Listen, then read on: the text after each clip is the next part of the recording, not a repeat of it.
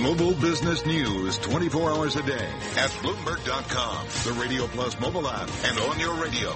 This is a Bloomberg Business Flash. From Bloomberg World Headquarters, I'm Charlie Pellet. The Dow, the S&P, NASDAQ, all moving lower as a decline in trading revenue at J.P. Morgan Chase sends bank shares lower.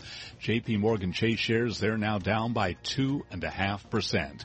S&P 500 index down 6 to 2406, a drop of 0.3%. The Dow is down 53, also a drop of 0.3%, while NASDAQ is down 27, a drop of 0.4%. The 10-year up 3/32, yield there 2.20%. Gold up $6.90 the ounce to $12.69. That's a gain of 0.6%. And West Texas Intermediate crude down 2.6% to $48.34 a barrel. I'm Charlie Pellet, and that's a Bloomberg Business Flash. Thank you very much, Charlie Pellet. You're listening to Bloomberg Markets on Bloomberg Radio. Every day I write the book. Every day. The beige book needs a little Ellis Costello instead of beige. Scott Brown is going to help us figure out what's in the beige book. We're learning about the economy with this report today. Scott Brown is, of course, the chief economist at Raymond James and joins us right now from Florida, presumably sunny Florida, unless the tropical storms have swept through. St. Pete ain't a bad place to be. Scott, what do you see when you look at this beige book? Anything jump out surprising you? Nothing really surprising. Very similar to the previous one. Growth still generally described as modest to moderate. Labor markets getting tighter. That's the key driver for Fed policy. Inflation pressures not really there. That still gives them plenty of time to raise rates. They don't have to be in any rush. So I think it's all consistent with another move in June. We still have a little bit more data. ISM manufacturing tomorrow, and then the May employment numbers on Friday. But that's very unlikely, I think, to really turn over the apple cart ahead of the mid-June policy meeting. Hey, Scott, the conversation this week among Fed speakers has seemed to gravitate towards inflation, very much talking about price indexes. So what do we need to be in tune to going into our June meeting here as it pertains to inflation? Are we going to get anything here as far as clarity for that picture? Because that seems like it's definitely in the focus. Well, the numbers are generally, choppy a bit in the first part of the month. A lot of firms will try to raise prices at the beginning of the year and see if they stick. You've had a lot of talk about a reflation trade, following the election, an improving global economy. And there's sort of mixed pressures on commodity prices, but nothing that's really going to really lead to higher inflation by the time you get to the consumer.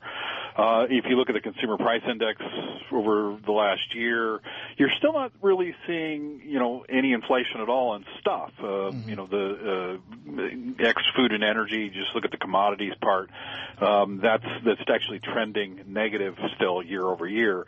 The pressures really come in services, notably rents and healthcare, which have been rising, faster than overall inflation. But, you look at sort of the pressures within the pipeline, nothing too unsettling.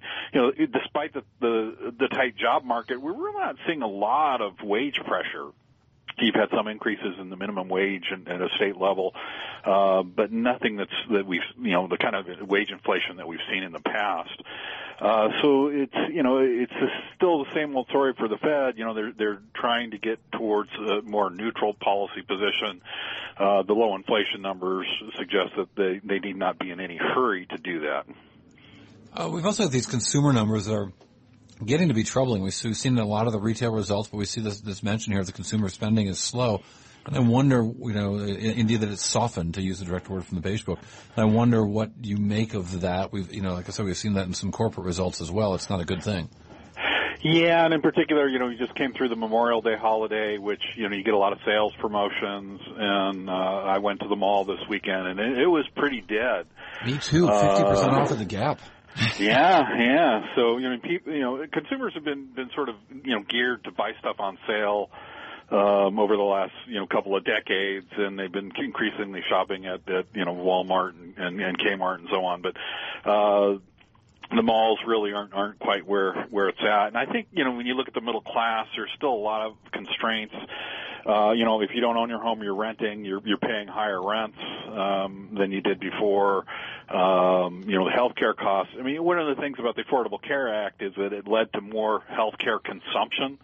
So people might go and find that they had a condition that they had to treat with a pill on a regular basis, and that takes out of some of their disposable income that they would normally spend on other things. So that all those things could be a factor, but there's this real mix, and you see it in things like the Michigan consumer sentiment numbers, where you start drilling down and you find there's still this huge difference between Democrats and Republicans. Those who are leaning Democrats are expecting a recession. Those that are leaning Republican tend to see an economic boom ahead, and that's a very wide difference. We tend to think of workers being more in line with the Democrats and business owners more in line with the Republican Party, and so you get more business fixed investment and maybe a little bit tighter reins on consumer spending growth.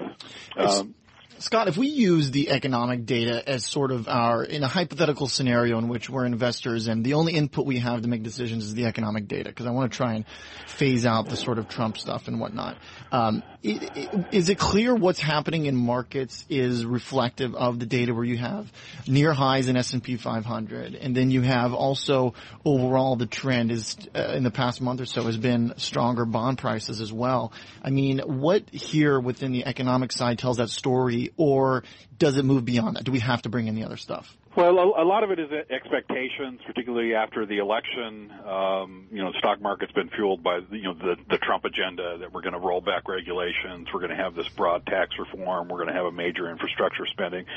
And I think even with the one-party rule in Washington, it's going to be very, very difficult to get that agenda through. Certainly broad tax reform is nearly impossible because nobody wants to give up their particular deductions. And if you add all those deductions up, it's at about $1.5 trillion per year. So you may not get broad tax reform, but at least you can cut tax rates at some point down the line, maybe later this year or early part of next year. So I think people sort of factoring in that full Trump agenda are going to be disappointed because even if it were fully enacted, you're still looking at labor market constraints, which are really going to be binding growth from here on out. This is a different world we're in now compared to previous decades, where you had the baby boom generation coming in, you had female participation in the labor force increasing. Those trends are well behind us. So you're looking at the underlying pace of growth in the labor force less than a third of what it was before, and now you're talking about possibly limiting immigration as well, which isn't helpful. A lot of things up in the air. Scott Brown, thanks so much for joining us to sift through it. Scott Brown, he's the chief economist at Raymond James. A lot here. Even though it's a quiet day, we still got Beige Book and fueling some good conversations about the economy here. I'm Oliver Rennick and Bloomberg, Cory Johnson in San Francisco. This is Bloomberg Markets.